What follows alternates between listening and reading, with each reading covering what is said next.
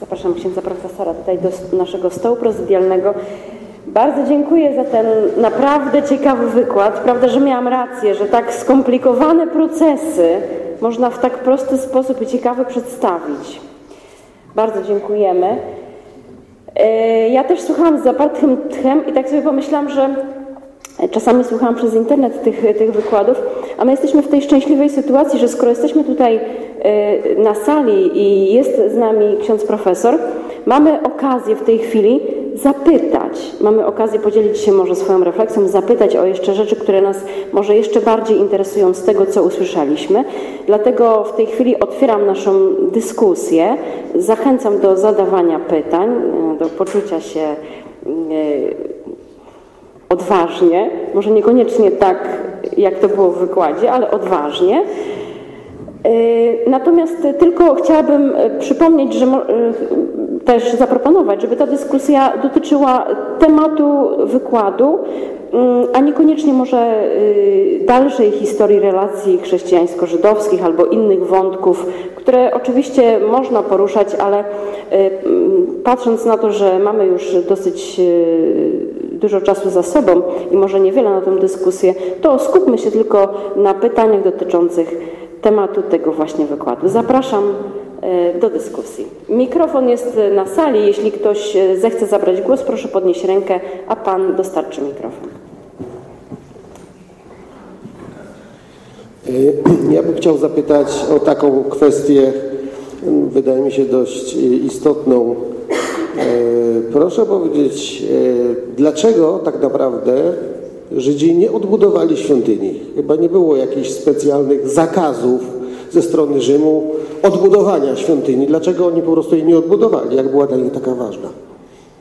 Bardzo dziękuję za pytanie. Temat rzeka, ale bardzo króciutko.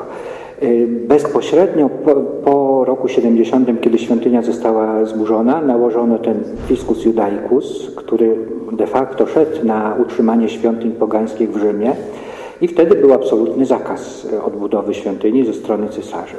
Miał zamiar i nadzieję odbudować świątynię wspomniany Bar Kochba w 132 roku. Nawet ponoć mamy takie świadectwa, że zaczęto składać ofiary w świątyni, które jeszcze nie było de facto, ale same ofiary zaczęto składać. No ale powstanie zostało rozgromione, doszło do pełnej diaspory Żydów. Żaden Żyd nie mógł mieszkać wtedy w Jerozolimie od 135 roku, więc ta kwestia została zawieszona, nie można było podjąć odbudowy. Później chrześcijaństwo zaczęło się coraz bardziej rozrastać i tak w największym skrócie wiemy, że w 313 po reskrypcie mediolańskim staje się religią zezwoloną w Cesarstwie Rzymskim. Dochodzi do tego, że historycy niech mnie poprawią, ale był to bodajże 362 rok, kiedy pojawia się taki cesarz, który nazywa się Julianem Apostatą, bo odwrócił się od chrześcijaństwa. I wtedy pojawia się w umyśle cesarza Juliana Apostaty taki pomysł. Będę wojował z Persją. Chcemy podbić tereny perskie, rozszerzyć Imperium Rzymskie jeszcze bardziej na wschód. Pomyślał sobie, tak, na wojnę trzeba mieć pieniądze. A skąd by tu mieć pieniądze? Zwrócimy się do Żydów. Zwrócił się więc Julian Apostata do Żydów z taką propozycją. Jeżeli sfinansujecie mi kampanię do Persji, to wtedy zezwolę wam na odbudowę świątyni jerozolimskiej i na postawienie wielu synagog. Więc Żydzi bardzo chętnie na tę propozycję przystali, zebrali duże finanse, sfinansowali dużą część wyprawy Juliana Apostaty na tereny perskie i proszę sobie wyobrazić taką historię. W Jerozolimie zaczęto gromadzić materiały na odbudowę świątyni jerozolimskiej. Nadzieja w sercach Żydów rosła. I w tym samym roku dzieją się dwa ważne rzeczy. Julian Apostata zostaje zabity w czasie tej kampanii, natomiast trzęsienie ziemi, które powoduje pożar w Jerozolimie, trawi wszystkie materiały przygotowane na odbudowę świątyni. I wtedy już rzeczywiście na niczym spełzła zupełnie ta myśl odbudowy świątyni. Wielu Żydów interpretowało to jako znak od Boga, że Bóg nie chce tej świątyni. Później już nigdy nie podjęto odbudowy, no bo wiadomo, że Żydzi mieszkali poza terenem tej dawnej Palestyny. Natomiast wiemy, że dzisiaj są takie ekstremalne ruchy żydowskie, które myślą o odbudowie świątyni, ale to wiadomo wiąże się z ogromnym ryzykiem. Myślę, że nie jest nawet przesadą, gdybyśmy mówili o III wojnie światowej. Żeby odbudować świątynię w tym samym miejscu, to należałoby zburzyć meczet Kopułę Skały i to oczywiście prowadzi do jawnego konfliktu pomiędzy islamem i judaizmem. W każdym razie ponoć Instytut Żydowski w Jerozolimie ma jakoś nawet przygotowane na przykład szaty kapłanów i arcykapłanów na wypadek, gdyby taka świątynia kiedyś została odbudowana. I jak widzę, nie ma więcej pytań, prawda? Nie wiadomo. Zapraszam, proszę bardzo. Jest następne pytanie. Właśnie, przepraszam, bo jeszcze powiedziałem, że Julian Apostata zezwolił na odbudowę również, na budowę synagog. To zupełnie świadomie powiedziałem, bo synagoga, którą dzisiaj mamy w Kafarnaum, właściwie jej ruiny, gdzie to mieszkał Jezus i Piotr, ta synagoga pochodzi z IV wieku i jest to najprawdopodobniej synagoga, na której zezwolenie dał Julian Apostata, jej budowę. Natomiast jej poprzedniczka była jeszcze tam w I wieku, bo mamy świadectwa z Ewangelii, że Jezus bywał w synagodze w Kafarnaum. Proszę śmiało. Z tego, co zrozumiałam, rozbrat pojawiał się w tym punkcie historii chrześcijaństwa na danym terenie, kiedy stawało się ono dojrzałe, kiedy było gotowe oddzielić się od panującego tam judaizmu. Czy w takim razie historia rozbratu, można kiedykolwiek o niej powiedzieć, że będzie zakończona, bo czy nie ma ona miejsca za każdym razem, kiedy nawraca się jakikolwiek Żyd i ma jeszcze wątpliwości, czy nie powinien składać ofiar, czy nie powinien zaprzestać tego i czy kiedykolwiek stanie się w pełni chrześcijaninem, a przestanie być Żydem tym pisanym z małej litery. Dziękuję pięknie za pytanie. Niezwykle ciekawe i niezwykle skomplikowane. Skomplikowane dlatego, że poglądy autorów na temat owego rozbratu Kościoła i synagogi są dzisiaj bardzo różne. Próbujemy je jakoś usystematyzować, ale są, może tak, w nauce takim technicznym terminem na określenie tego rozbratu w języku angielskim to jest sformułowanie partings of the ways, rozejście się dróg. Właśnie, niektórzy mówią parting, a niektórzy partings, rozejście się albo rozejścia się dróg Kościoła i synagogi, dlatego że tak wiele było różnych form chrześcijaństwa i tak wiele różnych form judaizmu, że te rozejścia się były bardzo różne. Inaczej się odchodziło, chrześcijanie odchodzili od saduceizmu, inaczej od faryzeizmu, inaczej od ruchu zelockiego. Wszystkie to są ruchy, prawda, żydowskie. I ten rozbrat był bardzo różny. Dalej, tutaj wspomnieliśmy absolutnie tylko takie zupełnie wyjątkowe czynniki, a tych czynników jest setki więcej. Setki więcej dlatego, że gdy religia się rozwija, to rozwijają się przekonania, rozwijają się zwyczaje, rozwijają się również formy liturgiczne, formy modlitwy. Nawet popatrzmy, nie wspomnieliśmy delikatnie tylko o bóstwie Chrystusa, bo to zupełnie osobny temat. W tym samym czasie dochodzi do przesunięcia akcentu świętowania szabatu i niedzieli, prawda? Ale proszę Państwa, ja studiowałem w Jerozolimie, szukałem wspólnoty takiej dynamicznej, modlitewnej, no i nie natrafiłem na odnowę charyzmatyczną, ale trafiłem na Żydów mesjańskich. I zawsze w szabat biegałem do nich, żeby się modlić, prawda? Była modlitwa równoczesna, było czytanie Biblii po hebrajsku, mieli takie szofary, rogi. Ale popatrzmy, uznawali w Jezusie Mesjasza, prawda? Ale gromadzili się w szabat, nie w niedzielę. Czuli się wprost Żydami, tak się czują do dnia dzisiejszego. I właśnie mamy tutaj pytanie o tożsamość takich Żydów mesjańskich dzisiaj. Dalej, w IV wieku być może już trzecim, pojawiają się takie grupy, co do których do dzisiaj nie jesteśmy absolutnie pewni. Żydzi to czy chrześcijanie. Chodzi o dwie sekty, Nazarejczyków i Ebionitów. Nie mamy pojęcia. Badania trwają, ale pism mamy bardzo niedużo. Są takie pisma, które nazywamy pseudoklementynami. Pseudo, bo przypisywane są Klemensowi Rzymskiemu, a wiemy, że nie wyszły spod pióra Klemensa Rzymskiego. I również bardzo trudno jest określić, czy wyszły one spod pióra Żydów czy chrześcijan, chociaż są to już dużo późniejsze niż ten okres, o którym mówiliśmy pisma. I dlatego te badania prowadzą nawet do tego, że jedna z najbardziej poczytnych ostatnich książek, która dotyczy naszej problematyki, została wydana w Stanach Zjednoczonych przez Annette Yoshikorit i nosi tytuł The Ways That Never Parted. Prawda? Mówimy o partings of the ways, rozejściu się dróg, a ona pisze książkę Drogi, które nigdy się nie rozeszły. I pokazuje, że ta historia judaizmu i chrześcijaństwa jest wprost zawsze spleciona, zawsze idą razem te drogi. I teraz czasem jedna jest węższa, druga szersza, później te proporcje się zmieniają, ale ten splot zawsze istnieje w jakimś sensie. Teraz popatrzmy to, co pewnie Państwo, skoro jesteście tutaj, to się interesujecie problematyką, więc pewnie znacie historię tego słynnego powiedzenia świętego Jana Pawła II w 86 roku w synagodze w Rzymie, kiedy to papież mówił o naszych starszych braciach w wierze. No i na język polski to troszkę zostało niewłaściwie przetłumaczone, o co wojuje ksiądz profesor Chrostowski, bo w języku włoskim mieliśmy in un certo senso, w pewnym sensie nasi starsi bracia w wierze.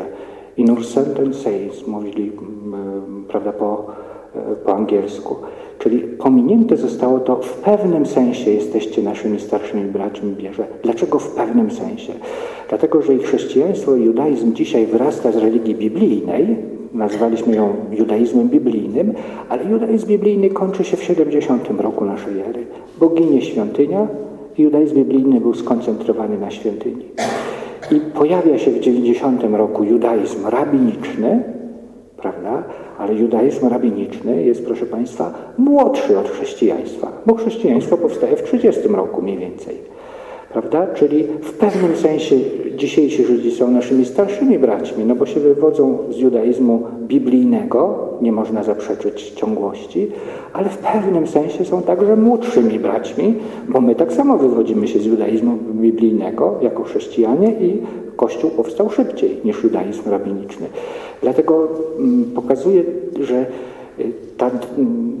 taki model, który funkcjonował przez wiele lat, był sobie judaizm biblijny i nagle te drogi się rozchodzą. Mamy chrześcijaństwo, judaizm rabiniczny. Nie jest już dzisiaj taki prosty, nie jest do utrzymania, bo te drogi wciąż się zazębiają i wciąż mamy do czynienia z takimi ludźmi, co do których trudno jest jednoznacznie określić, Żyd to czy chrześcijanin. Mamy wrocławiankę Edytę Stein, mamy kardynała Francji Lustigera. Można by pewnie takich postaci, mamy, prawda, rabina Rzymu, który się nawrócił w czasie II wojny światowej, mając objawienia Chrystusa.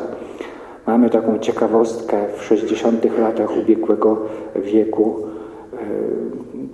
Takie są moje pasje.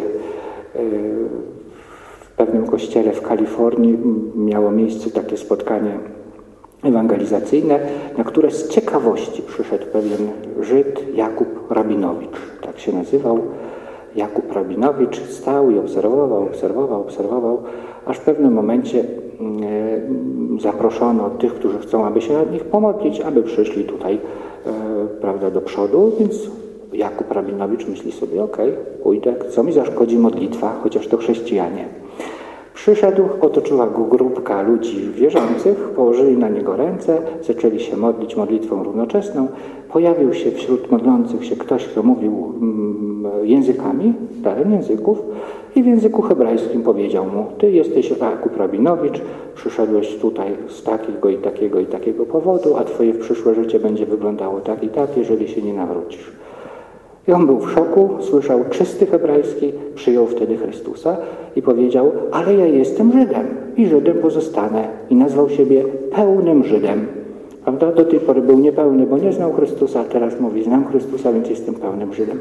I mamy znowu taki kłopot. Jaka jest tożsamość takich na przykład Żydów, którzy przyjmują chrześcijaństwo?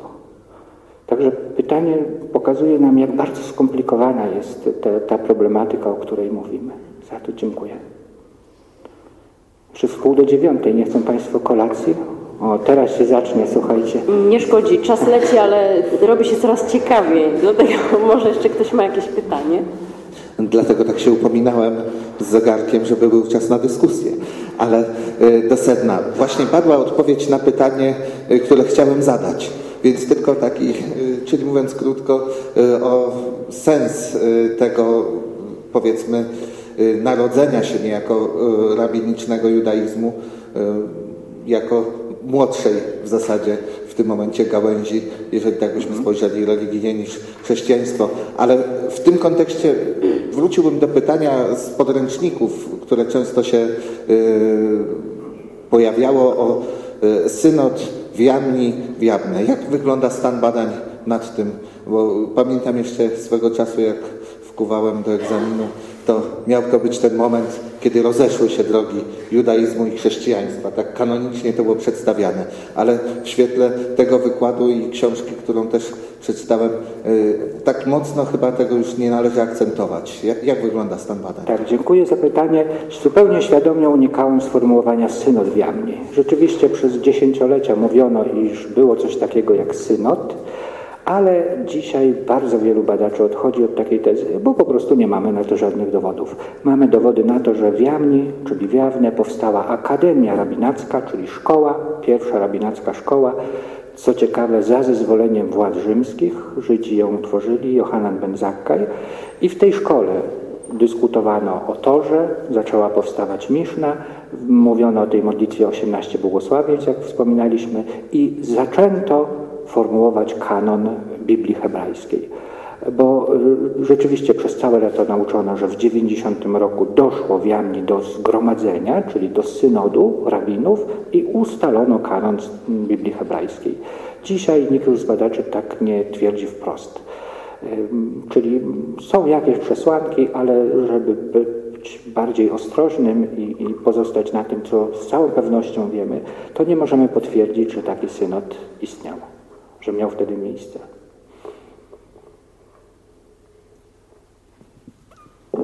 O, proszę bardzo.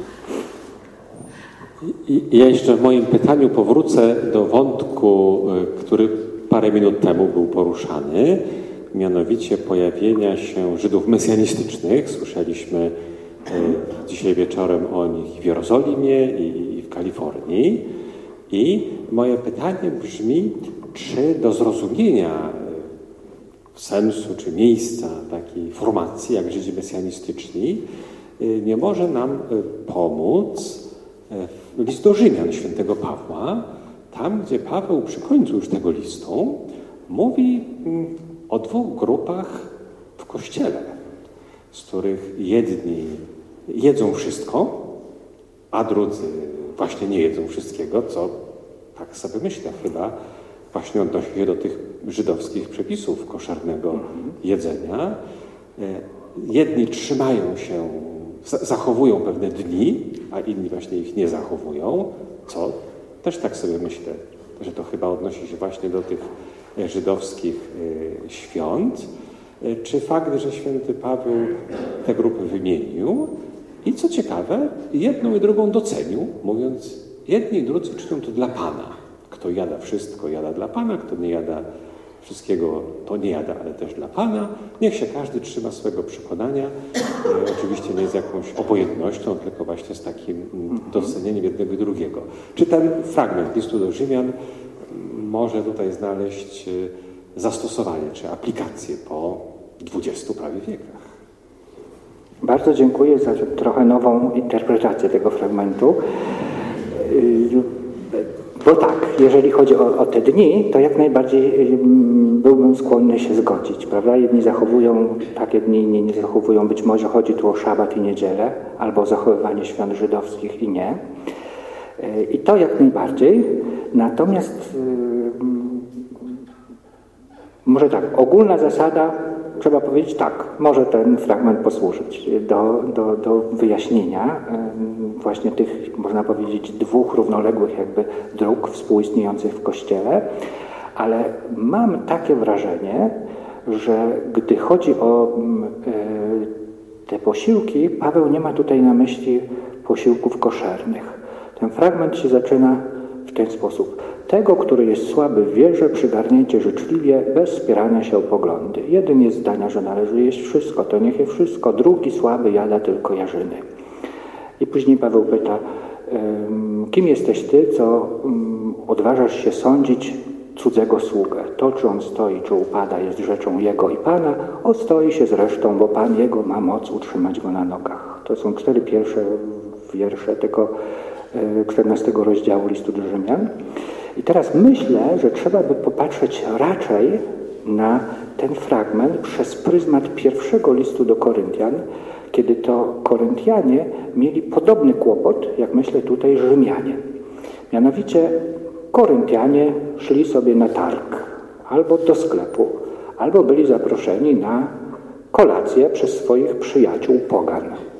Serwowano im mięso. I teraz zwyczaj w Koryncie był taki, że bardzo często mięso wcześniej, zwierzątko jakieś było zabijane, mięso było ofiarowane w świątyni ku czci bogom pogańskim. Nawet w Koryncie istniały tak zwane bachantki, które jadły surowe mięso w czasie festiwali, tak, prawda? I część tego mięsa zostawała w świątyni, a drugą część przynoszono do domu i przyrządzano na przykład kotlet i zapraszano sąsiadów. I teraz mieli chrześcijanie problem. Czy jak mnie taki sąsiad zaprosi na kolację, albo czy jak pójdę na targ kupić mięso, które być może wcześniej było ofiarowane w świątyni pogańskiej, czy mogę jeść takie mięso, skoro ono było ofiarowane demonom? Bo popatrzmy, Psalm 96, 5 wiersz, czytamy tam bardzo ciekawą historię. W tekście hebrajskim czytamy tak. Kol Elohim ha'amim Elilim, to znaczy wszyscy bogowie pogan, Elilim znaczy ułuda. Wszyscy bogowie pogan to ułuda. Ale sami Żydzi, tłumacząc ten tekst na język grecki w III wieku przed Chrystusem, przetłumaczyli go Pantes te oiton etnon, wszyscy bogowie narodów, to daimonia, to demony, czyli utożsamili bogów pogańskich z demonami. A ponieważ Paweł głosił Ewangelię mając Septuagintę w ręku, to chrześcijanie w Koryncie byli przekonani, że bogowie pogan to demony i jeżeli teraz ofiarujemy im, demonom, prawda, mięso, a później zaczynamy je jeść, to czy nie narażam swojej wiary? I teraz niektórzy Koryntianie myśleli tak, mogę jeść takie mięso, bo nic mi nie szkodzi. Bo jak powie święty Jan w pierwszym liście, 5 rozdziale, 17 wierszu, narodzonego z Boga zły nie dotyka. Bo narodzony z Boga dużą literą strzeże go. A inni mówili, lepiej nie jeść takiego mięsa, czyli to są ci, którzy jadają tylko jarzyny, mięsa ofiarowanego bożkom pogańskim, prawda? I była dyskusja. A Paweł mówi, rób jak chcesz. Jak uważasz, że możesz jeść, to jedz, jak uważasz, że nie powinieneś, to nie. Chyba że jedząc miałbyś dać zgorszenie temu, który jest słaby w wierze. No to jak masz dać zgorszenie, to lepiej się powstrzymaj i nie jedz takiego mięsa.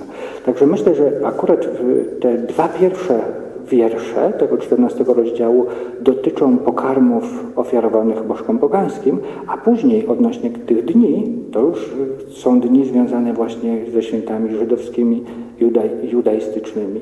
No i w tym sensie na pewno ten fragment może posłużyć na uzasadnienie tych 2 dróg w Kościele. Czyli zapraszamy na kolejny Fides et Ratio. Ale najpierw dziękujemy za ten przebogaty wieczór. Zanim jeszcze poproszę pana profesora organizatora o ogłoszenie różnych ogłoszeń, to chciałam serdecznie podziękować przede wszystkim księdzu profesorowi, ale też państwu za rzeczywiście piękny, bogaty wieczór, za wykład, który bardzo nas ubogacił, ale też za tą ciekawą dyskusję, która jeszcze bardziej podkreśliła te tematy, które były poruszane w wykładzie. I ja tylko mam taką refleksję, nie wiem, państwo chyba zauważyli, ksiądz profesor na wyrywki zna Biblię. Także podziwiamy i dziękujemy bardzo.